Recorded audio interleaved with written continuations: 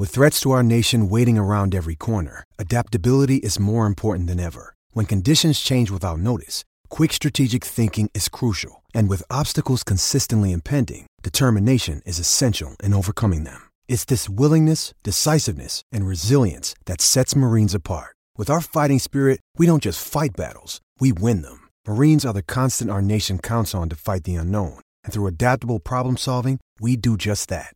Learn more at marines.com.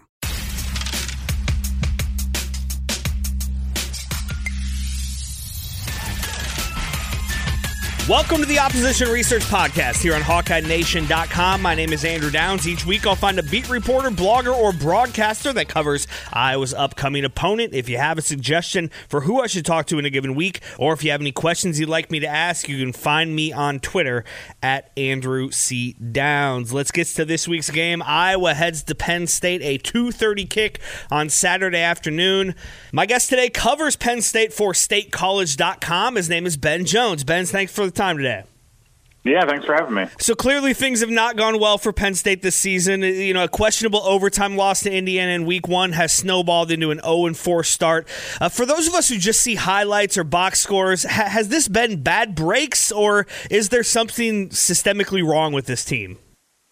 I mean, I think it's a little bit of both. Obviously, you know, the Indiana game is what it is. I think you can make an argument for that last play being overturned, but, you know, either way, you end up in overtime. You know, that's not by mistake. I think ultimately this has been a Penn State team that has turned the ball over more than it should and more than it has in recent years. It's committed penalties more than it has in recent years. It's had issues in protection and frankly, losing running backs Journey Brown and Noah Cain. You know, Journey Brown at the beginning of the year and Noah Cain shortly thereafter once the season started has really hurt Penn State's offensive attack. So I think it's been some bad breaks, but at the same time, Penn State has gotten in its own way, hasn't executed well, and has really just not been the team that people have been used to seeing over the past few years. Now, things did seem to click in the second half against Nebraska. So is there some positive momentum coming into this game? Yeah, I mean, I think the question, you know, today and for the rest of the week is going to be which direction Penn State goes at quarterback. Sean Clifford, he started basically every game last year. He missed one game due to injury against Rutgers. He got yanked in the second quarter because he's really just struggled all year. His confidence isn't there. He's turned it over. Two straight games he had a strip sack return for a touchdown. You really can't be doing that. But I think Will Levis came in and did some good things. He's a strong, big-armed guy, and he started to get some confidence, you know, once Penn State opened up the passing game in the second half. So they did some good things. They just couldn't win, and I think the question will be, you know, can Penn State's defense has given up a 75-yard touchdown drive to open the game in 3 straight games, but has played pretty well in the second half. Can it kind of flip that script a little bit? Can Levis move the ball? But at this point, we're just waiting to see, you know, if in fact Will Levis gets that start. But there's no doubt I think Penn State saw a spark and some good things in that second half. And, you know, when you're 0-4, you'll take any good, you know, positive momentum you can get. Gauging the fan base, does it seem like people want Will Levis to be the starter? I think so at this point. I mean, I think, you know, obviously Penn State won 11 games last year with Sean Clifford, and anytime you have a quarterback that wins you 11 games, you're going to feel pretty good about it. But I think the fact that he has struggled this year, the fact that Penn State is 0-4, you know, it might be different if Penn State had won 2 or 3 of these games and Clifford had struggled, but they had still won. So I think fans at this point are saying, hey, you know, every fan base wants to see the backup quarterback, but at this point, you know, this is probably as good of an argument as you're going to get. They'll let the other guy get a shot at it. Every fan base starts to question their coach when things get off to a rough start. We dealt with that after an 0-2 start here in Iowa, and that seems to happen every year. At some point, people want Kirk Ferentz fired. But James Franklin has had a hell of a run with Penn State and certainly doesn't seem like he's on a hot seat or anything. But how is the fan base feeling about James Franklin in this 0-4 start? Yeah, I think that there's definitely that group of people that aren't happy with him. I mean, frankly, you know, anytime that you have a team that starts 0-4, there's going to be, you know, people that are unhappy with the coach. I think that, you know, the certain subset of the fan base that looks at Penn State struggles against Ohio State struggles in some of those more marquee games, they go, yeah, so you've beat everybody you should, but you haven't won some of these big games. Now you're starting 0-4 when you have all these issues. You know, I think they look at it as as an excuse to sort of pile on. But ultimately, like you said, Penn State's had a pretty good run under James Franklin so far. So, it's going to take a little bit more than this, to really warm up that seat. But certainly, at some point here, Penn State's got to start winning. When you look at the Hawkeyes, who have really come alive the last couple of games offensively and blown out a couple of not great teams in Michigan State and Minnesota, but and those losses to Northwestern and Purdue maybe don't look quite as bad as they did when they actually happened. When you take a look at this Hawkeye team, what do you see as maybe a dangerous thing for Penn State this weekend? Yeah, I think the biggest thing that anytime you play Iowa is you sort of know what you're going to get. You're going to get a good stout defense. You're going to get a physical offensive attack. And I think because of that, this is an area where Penn State, has not tackled well this year. They have not done a good job bringing down the ball carrier. They have not done a good job preventing yak yards.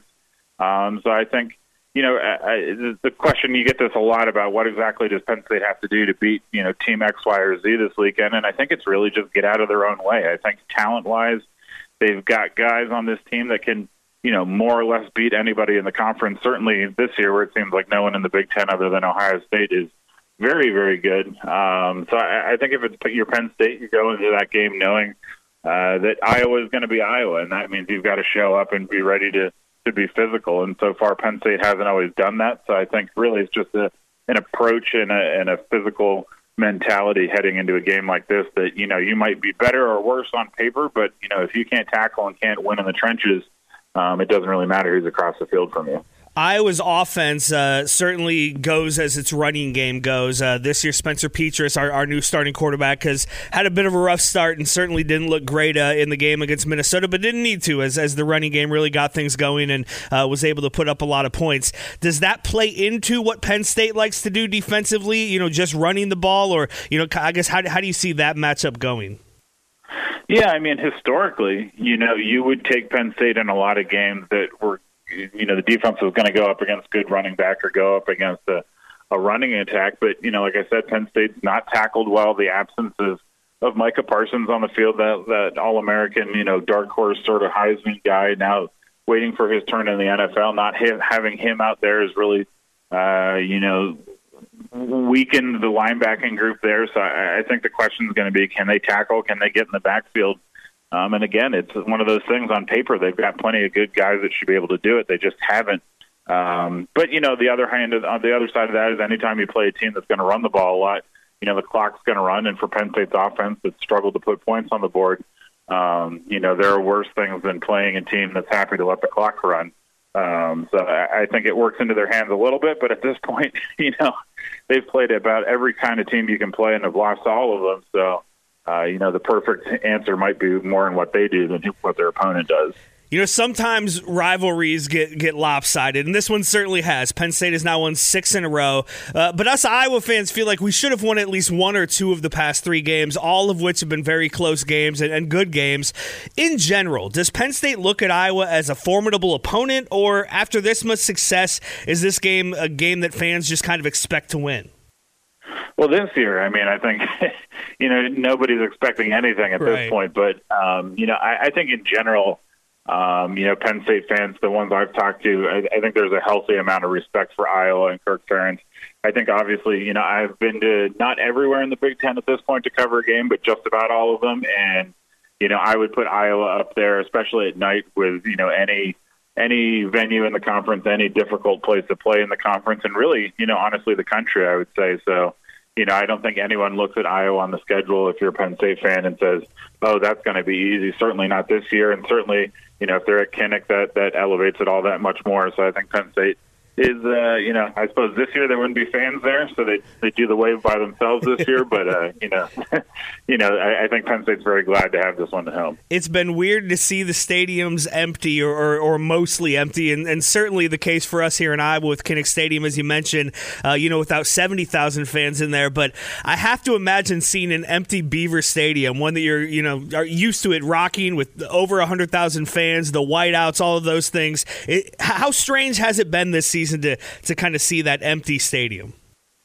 Yeah, it's really weird. I don't think I really realized it until, the national anthem and the alma mater before the game, because that's when everybody stands up. And that's sort of like the first moment where, you kind of realize that everyone's there. You know, the past couple of years when Penn State's played Ohio State or Michigan at home for the whiteout, you know, the stadium has been pretty much full an hour before kick, and then they played Ohio State a couple of weeks ago. And there's some parents of both teams, but there's really just nothing. It's just strange. You know, I hope we can get things figured out because, you know, for as good as college football has been this year in terms of the entertainment value, you know, the fan experience and having all those people in the stands is really what makes that sport so great. So it has definitely been strange to look out there and see just a bunch of empty seats. And frankly, you know, if they had started 0-4 this year, they might have been empty anyway. But, you know, it's definitely been different, that's for sure. You can follow him on Twitter. He is at Ben_Jones88. You can follow his work at statecollege.com and check him out this week as we lead up to Iowa, Penn State Saturday afternoon. Ben, thank you so much for the time today. I appreciate it. Yep, thanks for having me. All right, so when we all looked at this game, it was a thought at the beginning of the season that this could be kind of the measuring stick for the Hawkeyes. Probably not going to be the case as an 0-4 Penn State team comes in, but a team that, as Ben alluded to, has a lot of talent, can play with a lot of teams, and if Iowa comes into this lackadaisical or can't get the offense going, if Spencer Petras has a bad day, could certainly go in the loss column for the Hawkeyes. I'm hoping we can get off the schneid, end this 6-game streak, and maybe we'll get another classic here on Saturday afternoon. On Thursday, you can hear myself with Joe Schmoke on the Hawkeye Nation radio show. It airs on KXNO in Des Moines. It's 1460 AM, 106.3 FM, or you can hear it anywhere in the world on iHeartRadio. It is 7 o'clock Thursday night. We will talk with John Miller and Joe Hugan, have another guest. We'll give predictions, and we'll have a good time with that. If you missed that show live, it will be in your podcast feed here on HawkeyeNation.com. Also got articles and everything covered, not just football, men's basketball getting going. A lot of great stuff at HawkeyeNation.com, so check that out. I appreciate you listening. Go Hawks.